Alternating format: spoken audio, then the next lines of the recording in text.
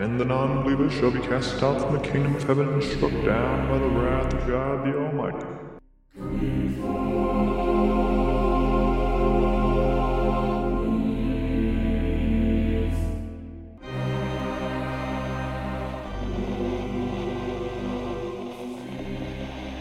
Well, everybody, welcome in. Today is a very special episode. Our first guest on the podcast. Ooh, fancy stuff over here.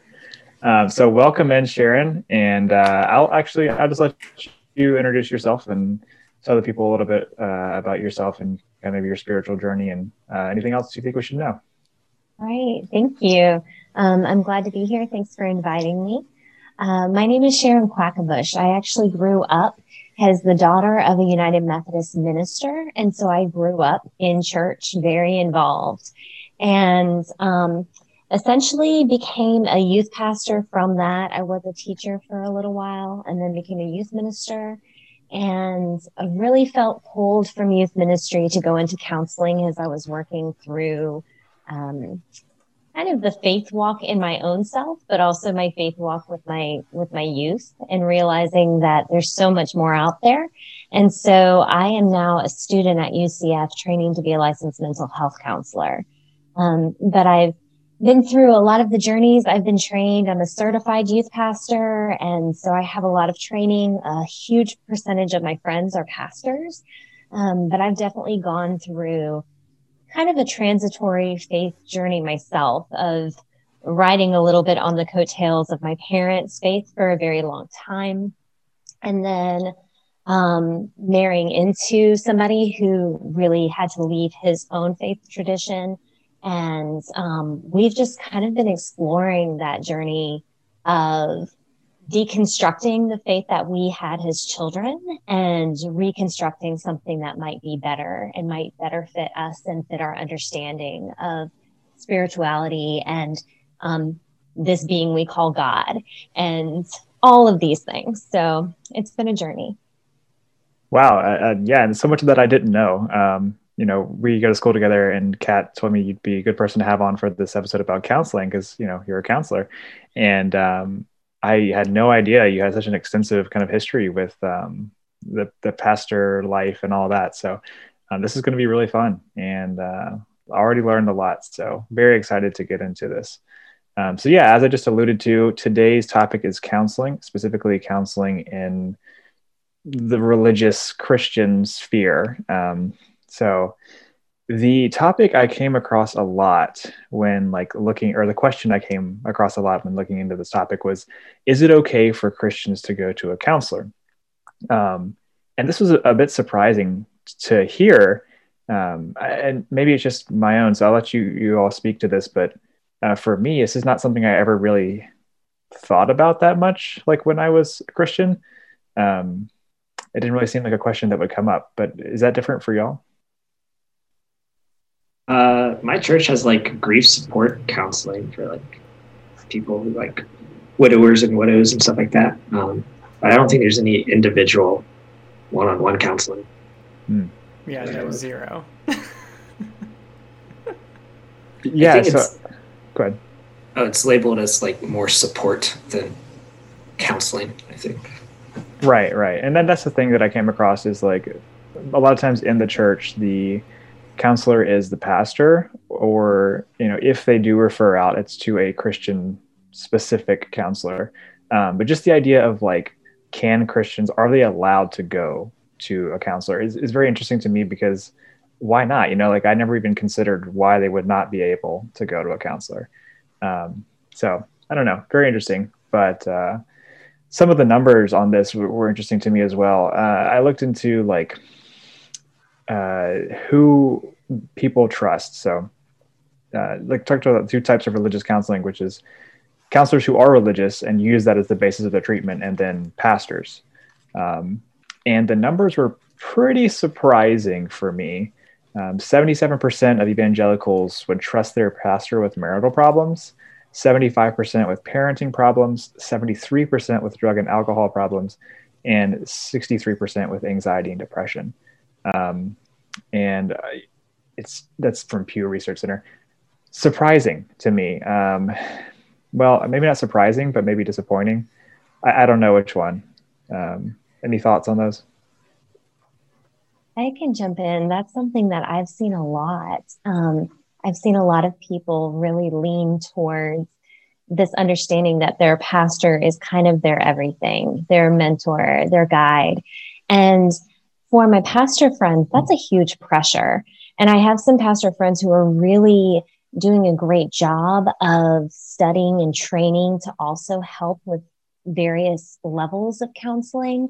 But I have seen there's been a big movement in a lot of the more progressive church groups towards encouraging people to seek counseling as well. In addition, you can have a counselor and you can have Jesus kind of idea.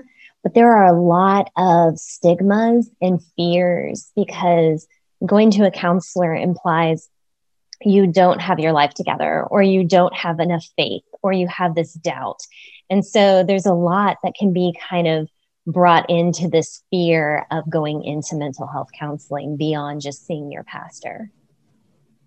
Yeah, I would echo that stigma. There's definitely a lot of that. And yeah, so a lot of stigma. But the thing that I found that was also a reason people in the church kind of were, not afraid's the wrong word, but like didn't go to counselors or felt it was wrong to go to counselors. And this was the question, or the answer to the question I posed at the beginning, from a lot of different sites and YouTube channels and stuff like that. So the problem is a lot of times like mental illness is labeled as like a result of sin.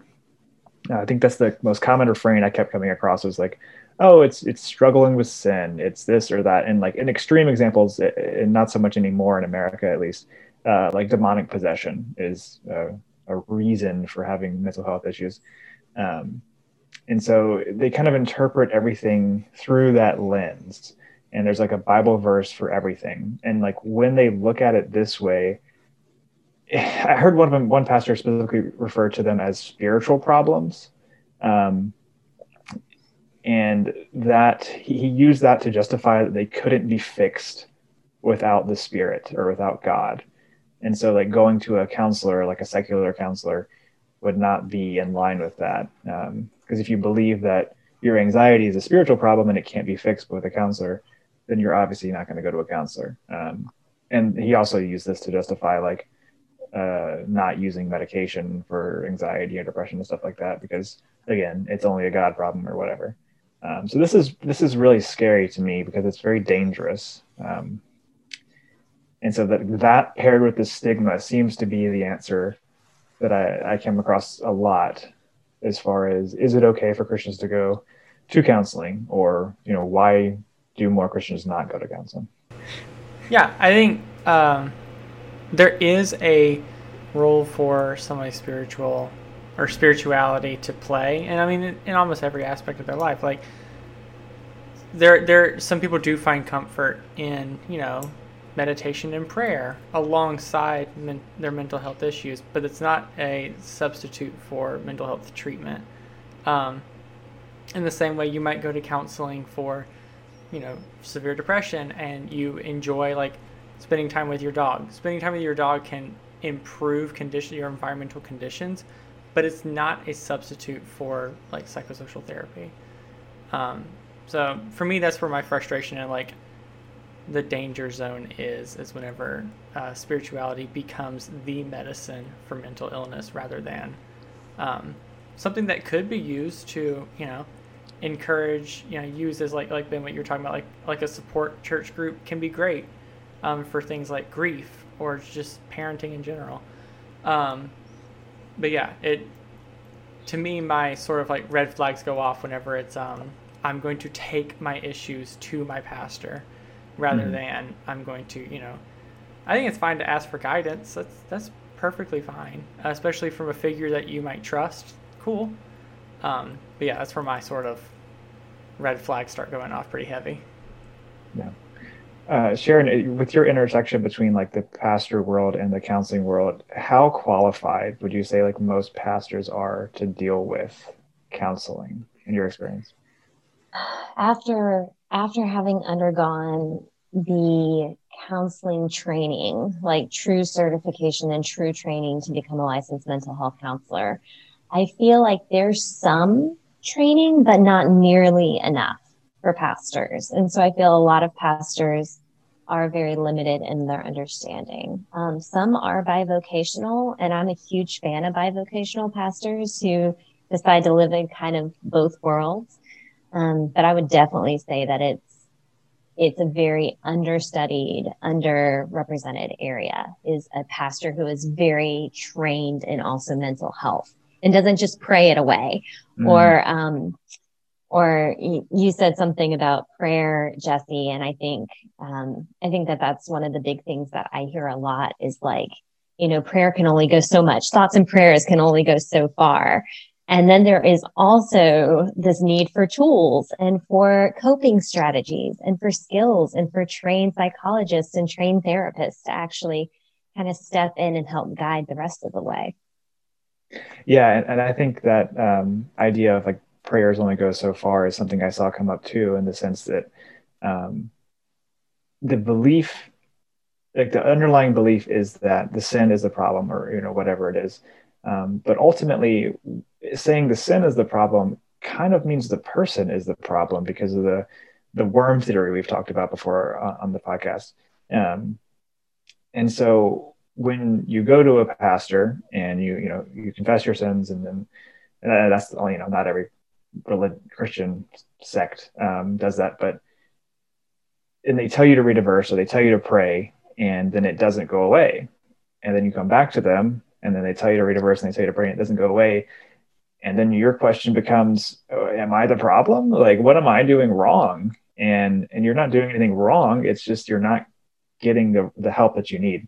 And so I guess that's my worry, is that a lot of times pastors are unqualified or underqualified to be counselors. And with the numbers that we talked about at the beginning, a really high number of people trust them.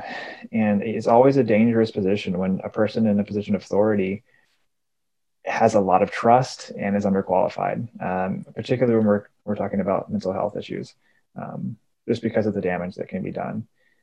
So worrying, to say the least. And, I think we see some of this come across in different ways, but one thing we have to touch on at least a little bit is conversion therapy, just because it has been kind of, for a while, such a big thing. And I do want to specifically point out that this is not just a religious issue. Non-religious organizations were a big part of conversion therapy. The APA treated homosexuality as a mental illness until 1973. And gender identity disorder wasn't removed from the DSM until 2013. DSM is the Diagnostic Statistics Manual for people listening. So it's not like it's strictly a religious problem. These were secular entities doing this, but largely it is now associated with religion. And again, I don't want to get too far into the weeds on it, but I do think it's important to mention, just because it's still legal in 30 states. 30 states, including South Carolina. Yeah, including South Carolina, which we know where we're from. So it's pretty shocking. When I saw that, I was like, I thought it was like 12, not over half. So just some more stats on that, but it's sickening to hear. But as of 2020, 10% of LGBTQ youth reported having undergone some version of conversion therapy. And amongst those who had undergone it, the suicide rate was double. The suicide attempt rate was double, excuse me. Which, I mean, should be scary and disappointing and saddening and all of the above. And it doesn't get better from there. In 2018, the Family Acceptance Project found that when parents tried to change child sexual identity, it was paired with out-of-the-home attempts like conversion therapy. The suicide rate was 63% and depression rate was 52%. So anywhere from 48 to 63% is the rate of suicide attempts, like, amongst this population. So it's not good. I'll say that. And actually, it's actually treated as torture by let's see, I lost the name of it, but like the international torture people. Do you think that conversion camps have campfire songs? Oh gosh. Because I think we could. I think there's a market. There's a market for that. We could really capitalize on this. The monetization opportunity. We could monetize this. I don't want to overstep my bounds, but I'd like to lead charge on this project. I feel like you're most qualified. I have some experience. But yeah, I mean, like if anybody else wants to touch on this before we move on, I want to give it its due, but I don't want to take the whole time.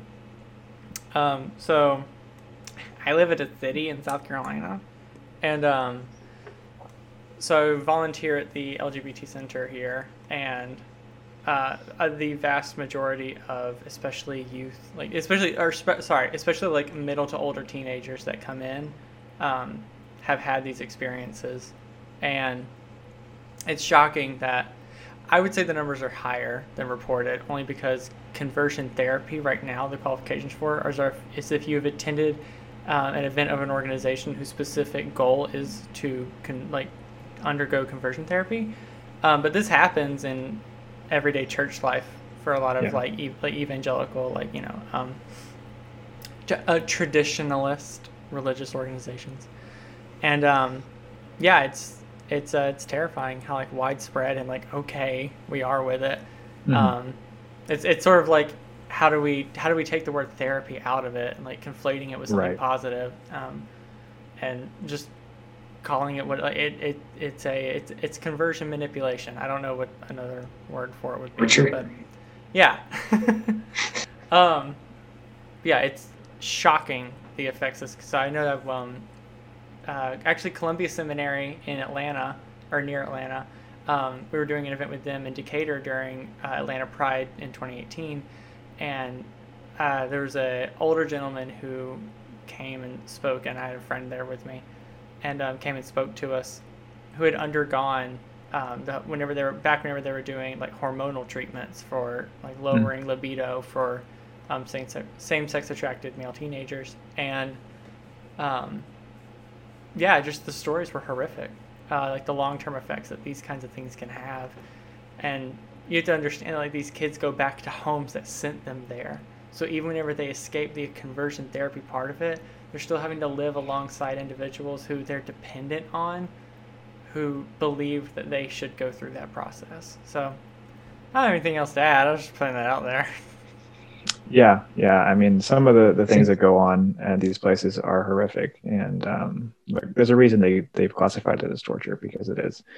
If you do want to know more about it, I got most of these stats from the Trevor Project. So it's a national foundation for crisis intervention and suicide prevention for LGBTQ youth. So good stuff happening over there, and check it out if you want to know more. So that brings up a good. Sorry, Sharon's been trying to hop in. Say something, Ben. Sorry. Yeah, just jump in. I'm looking at my notes and not at the screen, so just literally interrupt. How dare you?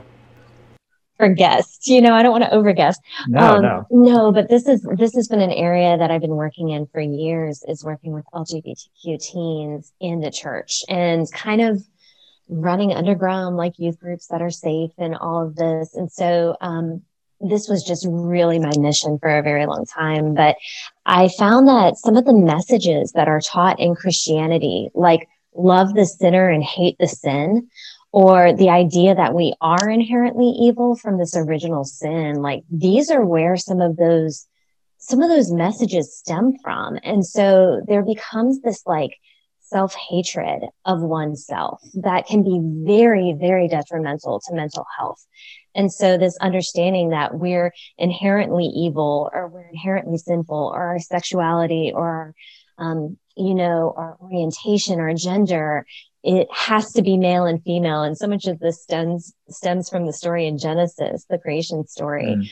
And so many people use that as this attack to justify their lack of affirmation and their lack of welcoming and openness. And so I just hear that phrase a lot of, love the sinner, but hate the sin. And I think it's just such a horrid way to try to manipulate language to identify people's sexuality as sinful or their identities as sinful. Yeah, I totally agree with that. And that, touches on something we brought up at the beginning, which is the idea of what we've been calling worm theory, but original sin. It's just like, how do you expect someone to go through life thinking that they're a sinful, terrible being by nature, and the only way out of that is through Jesus? And it's like, well, if the only way out is through him, why would I go to a counselor? Why would I seek help for these things? Ding, ding, ding. Yeah. So that being said, and also, Jesse, I want to touch on your point too, of like taking the word therapy out of conversion therapy. And all of these things get at the idea, which I want to transition into now, of where do we go from here? How do we uncouple the stigma and the history associated with Christian counseling and pastoral counseling, which isn't usually qualified? Like, how do we get religious people out of this mindset of, there's so much to talk about. So where do we start? Not everybody at once. Pfeiffer, I think it's time. It's your turn to lead charge. Lead charge? Yeah, lead charge. I think the best solution is to have people undergo terrible life-changing events and then have to go to therapy and realizes that it's actually helpful. Just traumatize everyone. This man's onto something. Just traumatize Write everyone. that down. No. But on a serious note, that's been my experience. Like, people who I thought would have negative views of therapy and stuff underwent some like life-changing events, and they went to therapy themselves, and now they're very supportive of myself, like getting help when I need it. And as much as I don't want the bad stuff to happen to people, I mean, it worked. Well, let me counter that point real quick. What stops them from saying God works in mysterious ways, or God has a reason for everything in that situation, and not like, because you're saying like they just go to counseling after that? Like, what is the difference there?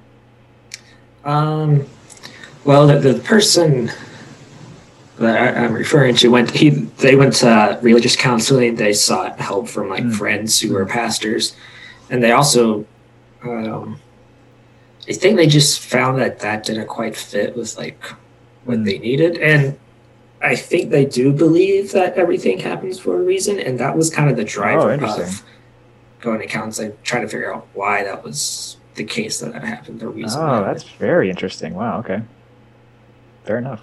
Well, I mean, it kind of falls along the same lines as prayer, where saying that everything happens for a reason, or there's a purpose to this, or Lord works in mysterious ways, only gets you past things that don't break you.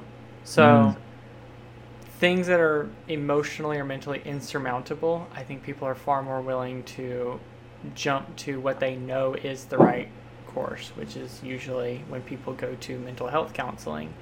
Not to say that they are lying to themselves that their religion isn't the way to go at all. I would be surprised if most people thought that go through that process, but that sort of insurmountable and deep pain, it's a really strong driver to like, please get this pain out of me. I'm like, I'll try anything, which is depressing, but it's kind of, again, I know we've talked about this before, not every evangelical is a cult member, but it's kind of like that part of it at least is kind of like cult mentality. So to me, it's like the most helpful thing in my own personal experience has been getting people to acknowledge that they've had traumatic emotional experiences in the church.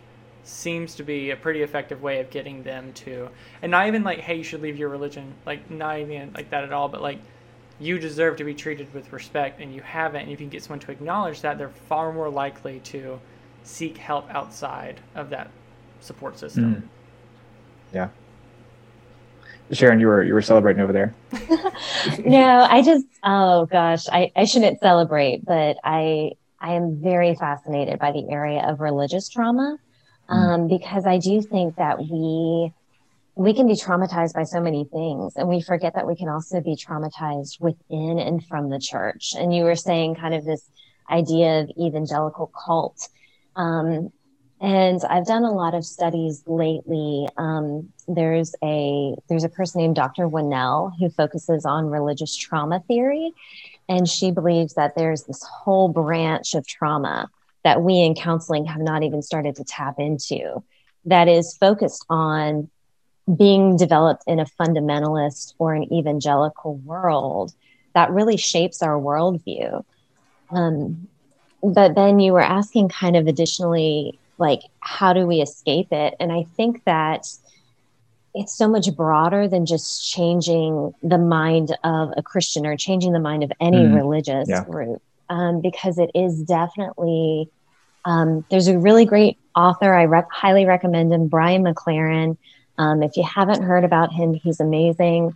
But Brian McLaren wrote a recent book about how we start with a very simplistic way of thinking. Like, all humans start with a very simplistic way of thinking. And then we start to break into more complex. So we go from binary thinking to this complexity of thought. And then at some point, those why questions don't get answered by our faith, or those why questions start to add more why questions. And he identifies that we end up in this perplexed state, which is where a lot of people just discredit their faith altogether. They say, this is a dark place, this is an icky place, but I kind of like it. And frankly, none of this makes sense. And I'm more comfortable with my doubt than I was comfortable with my certainty. And so we get caught and perplexed, which is where I think a lot of people who eventually leave the church, myself included, we get stuck there. And he believes that there's hope on the other side of harmony, and recognizing that we can, follow Christian teaching of loving our neighbors as ourselves, which includes loving ourselves. And, these Christian teachings that we need to follow. But I do think that it starts because we think very simplistically. Everything's black or white, us or them. And that can be a very ingrained in the evangelical mindset, this binary thinking that we need to unpack. Yeah, that's really a deep topic, because it is so ingrained in evangelical mindset, for even just the simple reason of it's kind of the basis of evangelism is that you have knowledge, they don't, you need to give it to them, and if you have the ultimate truth, that creates a power dynamic, it creates a position of superiority on your side. And so decoupling something so fundamental is tough. But you're right. This is a fundamental change that needs to occur.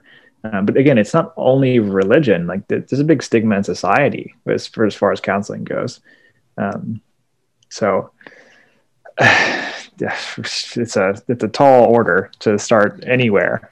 But yeah, starting to just kind of, I guess the first step is untangle the idea of the sin and the sinner, and just completely throw that out, and realize that the complexity of humans, and more on that point of that's not wrong. You're not wrong for being complex. You're not wrong for having emotions.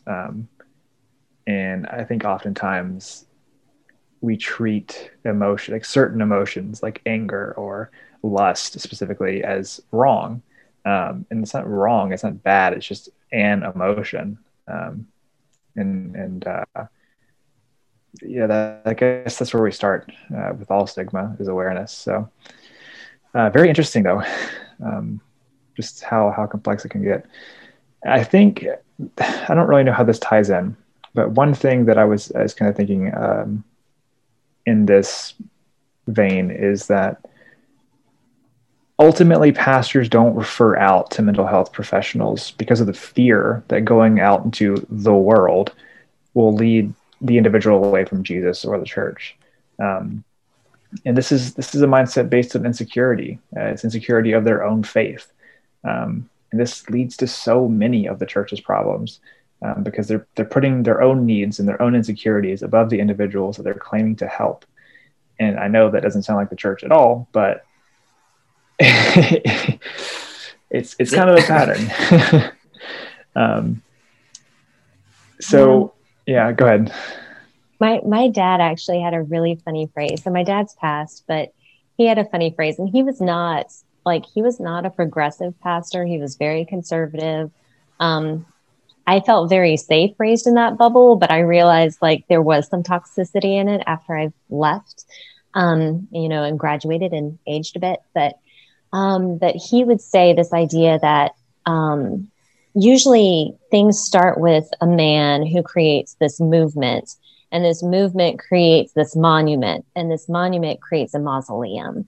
And I feel like we had the person in Jesus Christ who created this movement, or, even Muhammad, Buddha, all of these different individuals created a movement that has become this monument, but American Christianity especially has really turned this into a mausoleum where they're circling their horses. They're so afraid of anything that threatens the church itself and threatens culture that might threaten the integrity of their little church and their little congregation. And I see that so often. And it's so funny to me because I've seen so much since COVID happened, this faith over fear. But there's so much fear that's driving churches today, of this fear of like, what if people do leave the church? What if our church does, lose young people? Or what if people do go find something that's better or different or nothing? And it's just not attractive. Like, it's not attractive to be a congregation who's like desperate for people. But I see that a lot in churches, this fear that their monument turned mausoleum is going to disintegrate. And maybe that's what it needs to do. Maybe it needs to become something new. And they're not ready for that yet.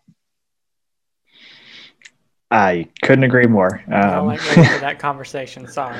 That one next year this time.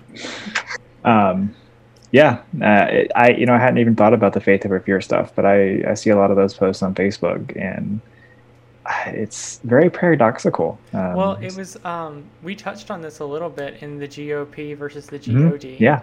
And like last night, so newsflash, my daily dose of pain that I give myself is I like to watch Tucker Carlson because I think it's hilarious. Oh, brother. Oh, yeah, buddy. I just want to know what my parents are watching so I can keep up. And, so I think last night was probably, so I have like a little like journal I write in whenever I watch it. Like, what is he talking about? Like, how crazy is it? I have like a scale I use. And last night was the first time he had a 9.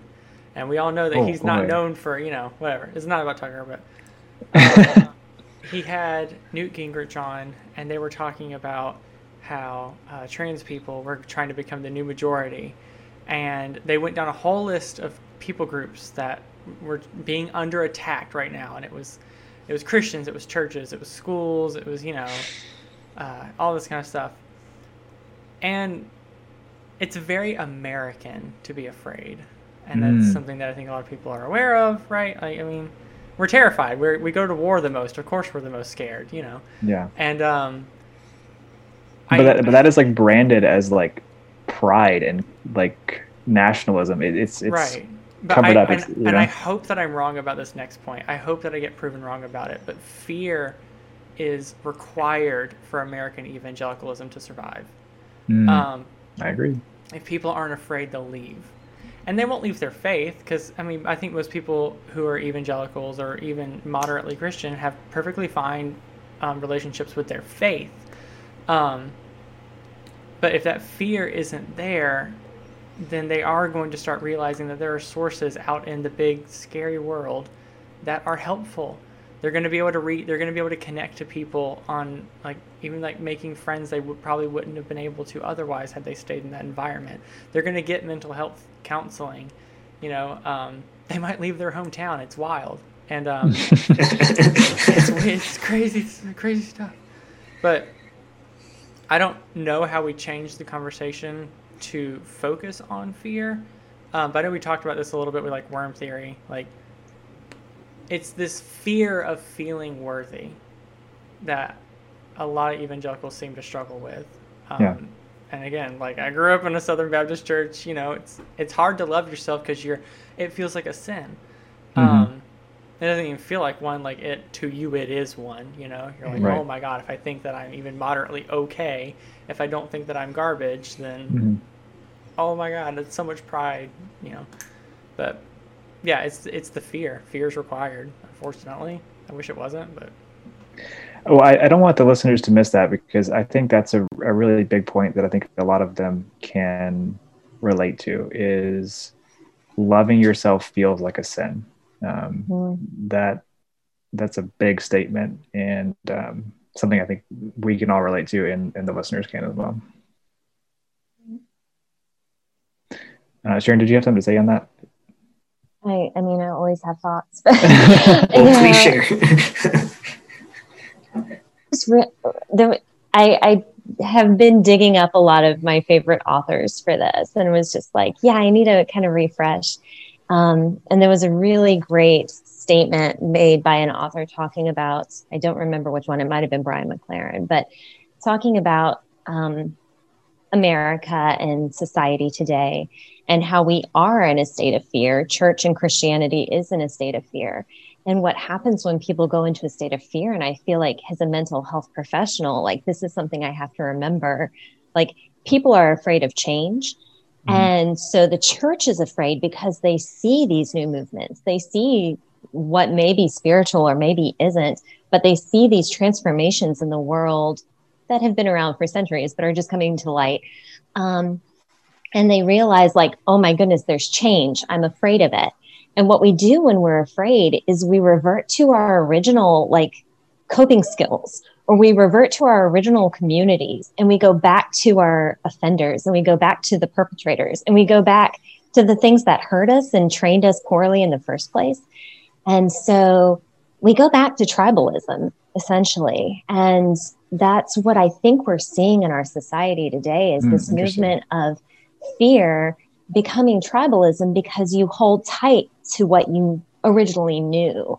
Right. And so I think that's what we're seeing a lot in Christianity and evangelicalism and politics right now, is this kind of like tightening back to the us versus them, the good versus bad, and really starting to add some labels that are very harmful and scary. Like going back to a known evil. Yeah, that's very interesting. And I hadn't thought about that like that. Like the fear of a known evil is less than the fear of the unknown.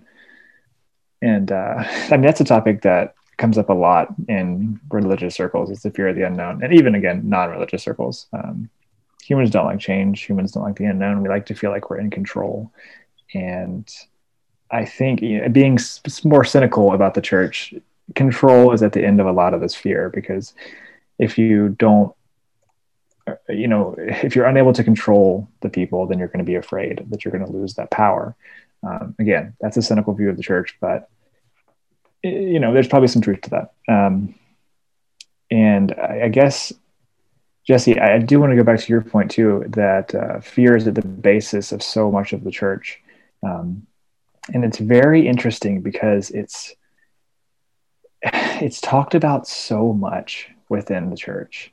Like, you don't have to be afraid, God conquers all your fears, and, with Jesus walking beside you, you can do anything, like it's all over everywhere about overcoming fear, overcoming sin, living in victory.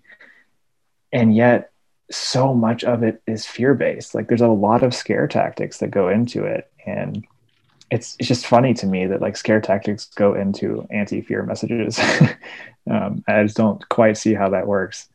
But it does, and it works really well because people respond to fear. And I think at the end of the day, that's the sad part, is on a level, it can be emotional manipulation. And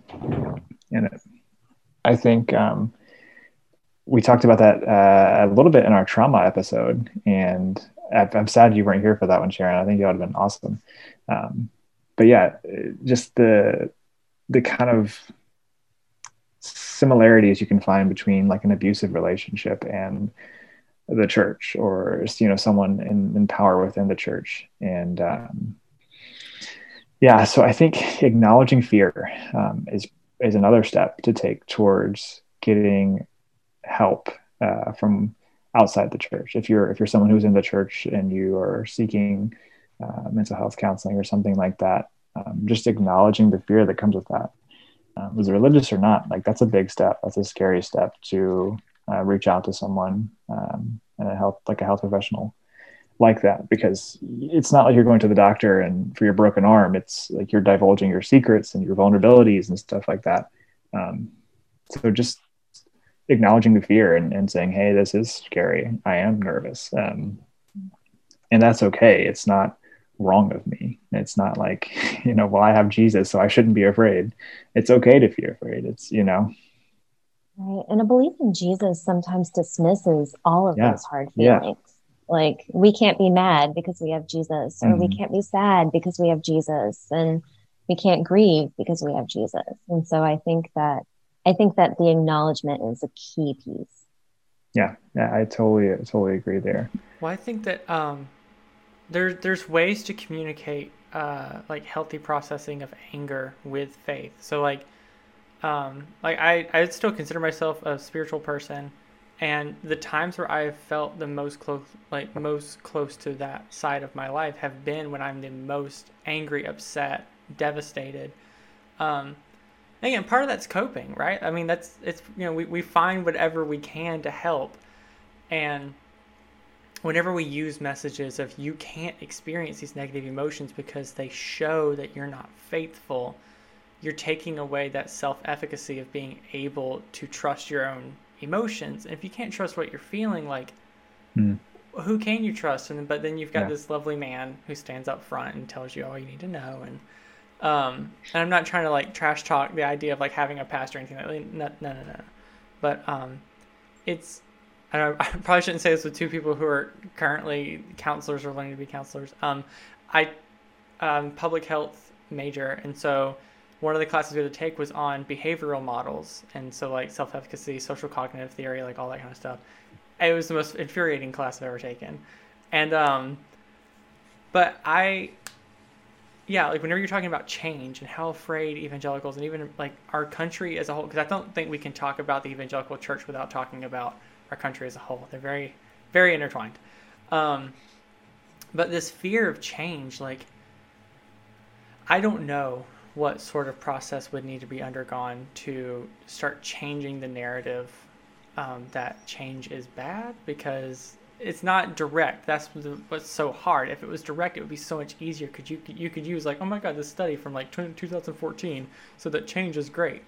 But it's not going to be possible.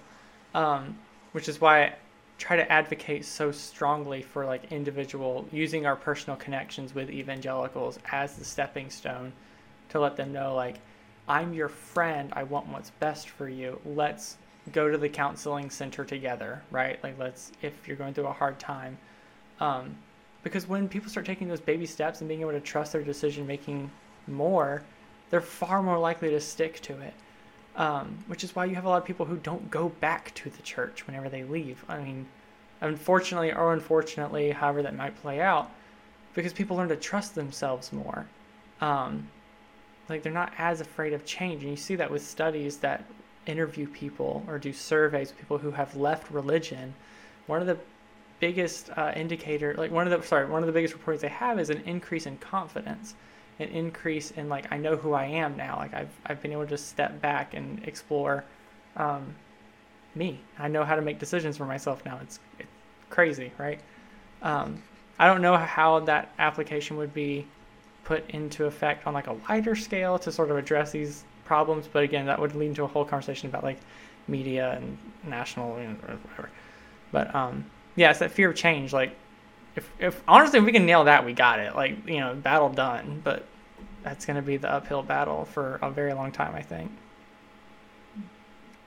I think there's some research on, I know there's research on personality differences between conservatives and liberals. And of the big five, conservatives are super low on openness to experience. Don't forget they have bigger amygdalas. So, I mean, if it's a personality like issue, what do you do with that? Well, I think we have to meet them on their level, like Yeah. anyone, you have to meet them where they're at. And so if openness to experience is low in that category, it doesn't mean they can't be reached. And we've talked about this before, like reaching people and how to do it. But I don't know, people are odd. They're going to suffer, and they're going to continue to suffer until they have had enough of it. And my problem with the church becomes it pretends to alleviate suffering, and particularly with counseling. Like religious counseling is like pretending to alleviate that suffering by giving them a Bible verse or sending them home with a prayer. But really, they don't do anything. It doesn't change them as a person, and they keep coming back. And so this speaks to, I guess, people who have reached out to religious counseling or to their pastor to receive counseling. They're open to counseling, right? Like they made that first step. So like that is openness to an experience. It's just about getting the next step of someone who's qualified or someone who will help you enact change in your own life. It's not just a Bible verse.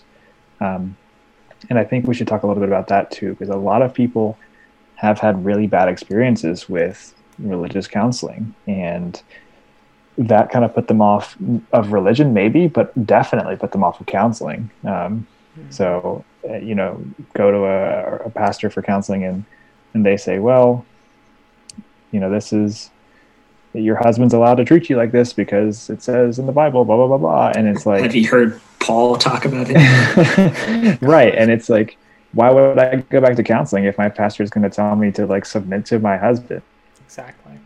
No, like that's a horrible experience. So how do we get those people back into counseling?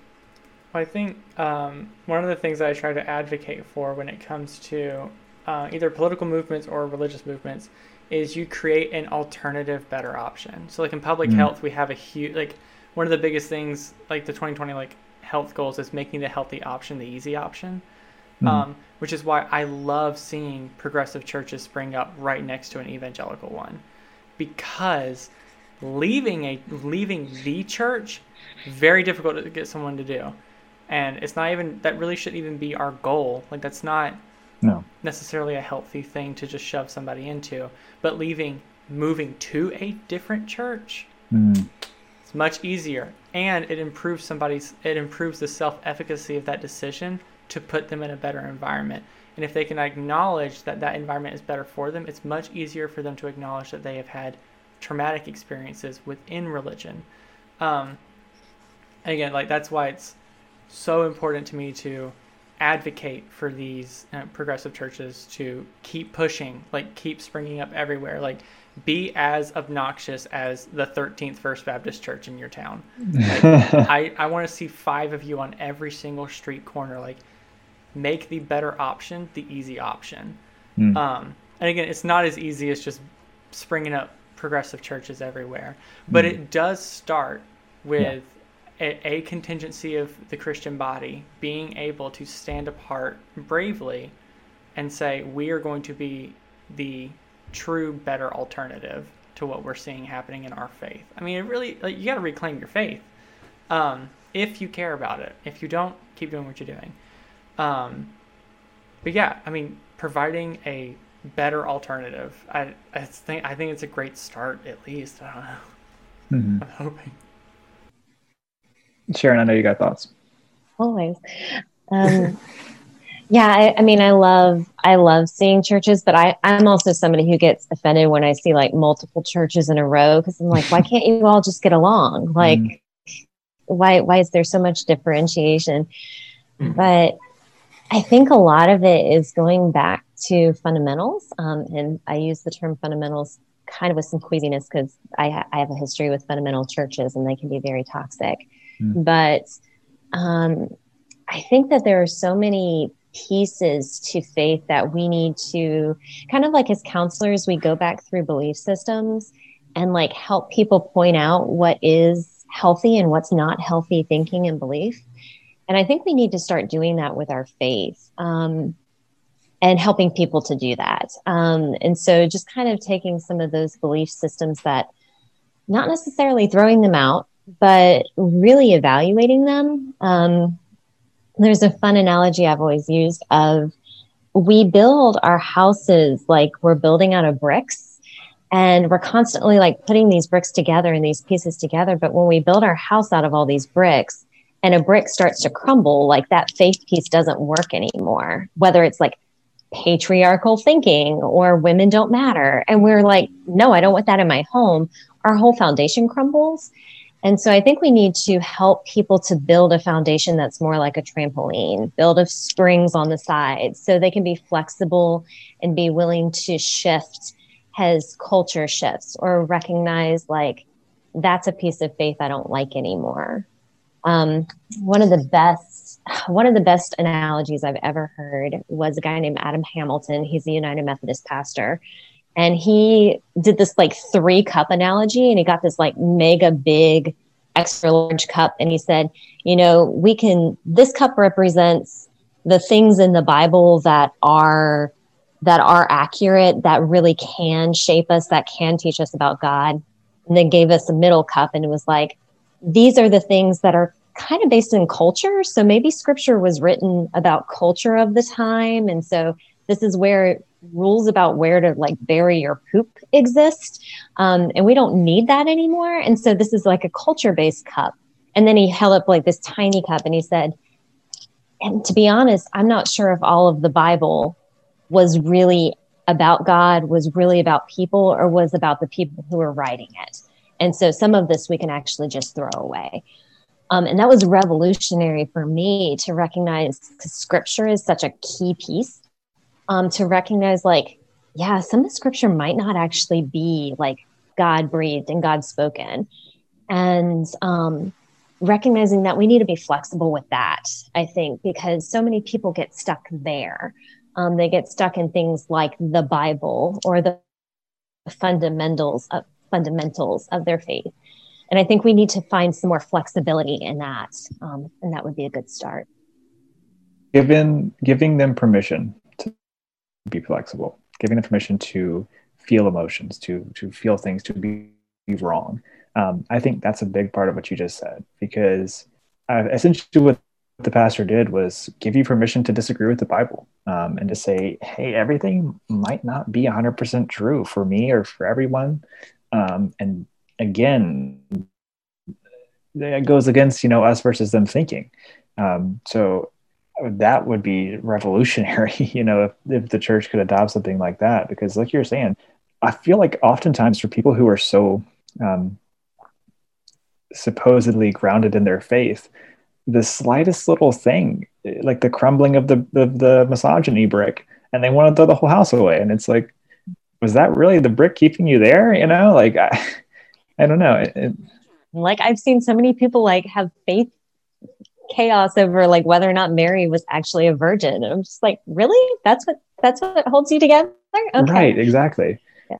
And so I don't know. I think there's this odd belief that like if everything in the Bible isn't true, then throw the whole thing away.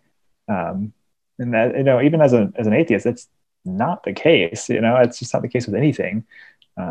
There are a lot of good things in the Bible, a lot of things to take lessons from, regardless of your spiritual beliefs. And so to say that, throwing one thing out or crediting it with, different culture at the time, that doesn't mean the whole thing is bad. And in the same way that feeling anger, feeling sadness, making a mistake doesn't mean you're a bad person. It doesn't mean you should throw yourself out. Having sin, doesn't mean you're evil or wicked. And so I think a big part of this too is giving people permission to be themselves, to feel things, to have sinned, if you want to look at it that way. So I feel like, how many more thoughts do we have? Because I feel like we're getting close to the end. I just think that it's extremely arrogant of you to think you know what everybody needs and wants. I am the one that is being paid to say what God told me. So if you would please just stay in your lane, that would be great.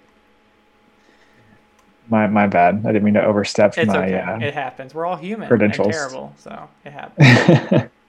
I really had no choice, Yeah, I agree with you though. Breaking the dogmatic belief of like inerrancy is critical. I really think that it's because when you say Scripture's not inerrant, people are hearing that as it's flawed, therefore completely wrong. Right. And again, especially in like Western thinking, we are so binary. Mhm. It's absurd. So I don't know how to defeat that. I just agree with you. So there's that. Well, yeah, I mean, that's just the whole message, though, of like American Christianity is like you are flawed and therefore inherently wrong. And bad. Terrible. So we're here to say that's not true. You're here to say that. So. Okay, I'm here to say that's not true. You're not flawed. You're not inherently bad. You're just a human. And sorry if that disappoints you, Jesse, or lets you down that It's okay. you're a mere mortal. But I'll be praying for you. Well, we know I need it. So, all right. So I guess closing remarks then. One big takeaway, and we'll start with Ben. I haven't heard from you in a while. Put you on the spot. Yeah, thanks. Appreciate that. Get help. I don't know. Come back to me. I'll think of something. Okay. Would anyone else like to go first in our roundtable? Oh, we have a round table? Oh, yeah. It's more of a Oh square. my God. I'm so excited. I love round tables. Yeah, get help. Trust yourself more, Yeah. I mean, I don't really know what else to tell you, frankly. Just do it, just Yeah. be better. Have you tried not being sad? Have you tried not being terrible and awful? That worked for me. I personally haven't experienced that. I've been great at everything, but you could try it and let me know how it turns out. In case I ever make a mistake, I'll know what to do. So yeah, really our goal is not to dismantle the church. It's not to say that your religion is bad and you should run from it. Our goal is just to help religious people embrace counseling, embrace the fact that things are flexible within the Bible and not everything has to be spoken from God's mouth. Pastors are great. Pastors, they do some good stuff, but a lot of times they're not qualified to counsel you. If you want a Bible verse, you can look online for that. Google has a bunch of Bible verses. But if you want counseling, then go to counseling. It doesn't make you flawed. It doesn't make you wrong. It doesn't make you crazy or anything like that. And I think the second part is if there's any pastors or like religious leaders listening, which I highly doubt, refer people out to medical professionals. If someone came to you with a broken arm, you're not going to patch it yourself. You're not going to rip the Bible pages out and wrap it around it. They pray over it. Yeah, just pray over it. Well, you might do that. And if you do that, you've probably not listened to any of the rest of the episode. So, yeah, just refer out. As scary as it is to say, go to this person who's out in the world and like relinquish your control over them, like that can be frightening if you think the ultimate truth is what you have and that if they leave it, they're going to burn forever. I get that that's frightening for them. But if you truly believe what you say you believe, it doesn't need your defense. It doesn't need your control. I think one of the most powerful things I ever heard when I was a Christian was God doesn't need your help defending himself. And so just kind of embrace that and say, truly do what's best for them. If you're over your head, then you likely know it. And there are people that can help. So let's get everybody help. That's my message. Get a hobby. Start an Etsy page. Do something. Sharon, final thoughts? Kind of based on what you were saying, Ben, the idea of holistic wellness. If people really want to get very scriptural about it, God kind of represented God's self in Trinity. And so God wasn't just, deity and human. God was also spirit. And so I think in holistic wellness, we need to realize that we're more than just spirituality or physical. There's body, there's emotions, there's all these different facets of who we are. And we need to be caring for those. If you want to claim you're the temple, you can go that route and say, you need to take care of that temple because that temple is mentally not always stable. But additionally, I just think we need to be more willing to recognize that there's a need. There's a need that does surpass just a prayer, that does surpass a therapy of conversion. It's a need to have a deeper connection to a deeper meaning. And that is found through both spirituality and a combination of counseling as well. I think that counseling is just very essential, but I'm not sure if that made sense. We're going with it though. Yeah, absolutely. So I think we'll wrap it up here and say thanks, Sharon. This was one of our best episodes. I really enjoyed this. Thank you, it was Sharon. awesome to have you on. And, Thank you. Couldn't have asked for a better first guest. That's true. It was great to meet all of you. And to everybody listening out there, just give you permission to feel, permission to question, and ultimately permission to love yourself. Like a Thanks hall for pass listening. to be depressed.